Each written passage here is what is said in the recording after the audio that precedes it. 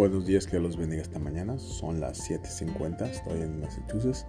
Si necesitas algo, estamos orando por ti.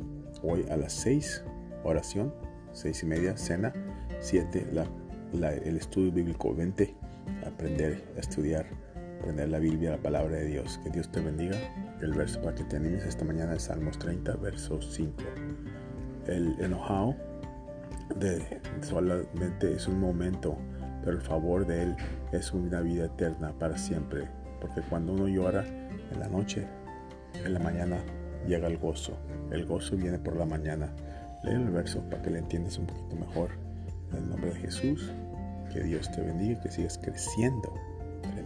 Tremendo, sigue creciendo. Vete a la iglesia, ayúdale al pastor. El pastor necesita mucha ayuda. Ayúdale, que Dios te bendiga. Amén.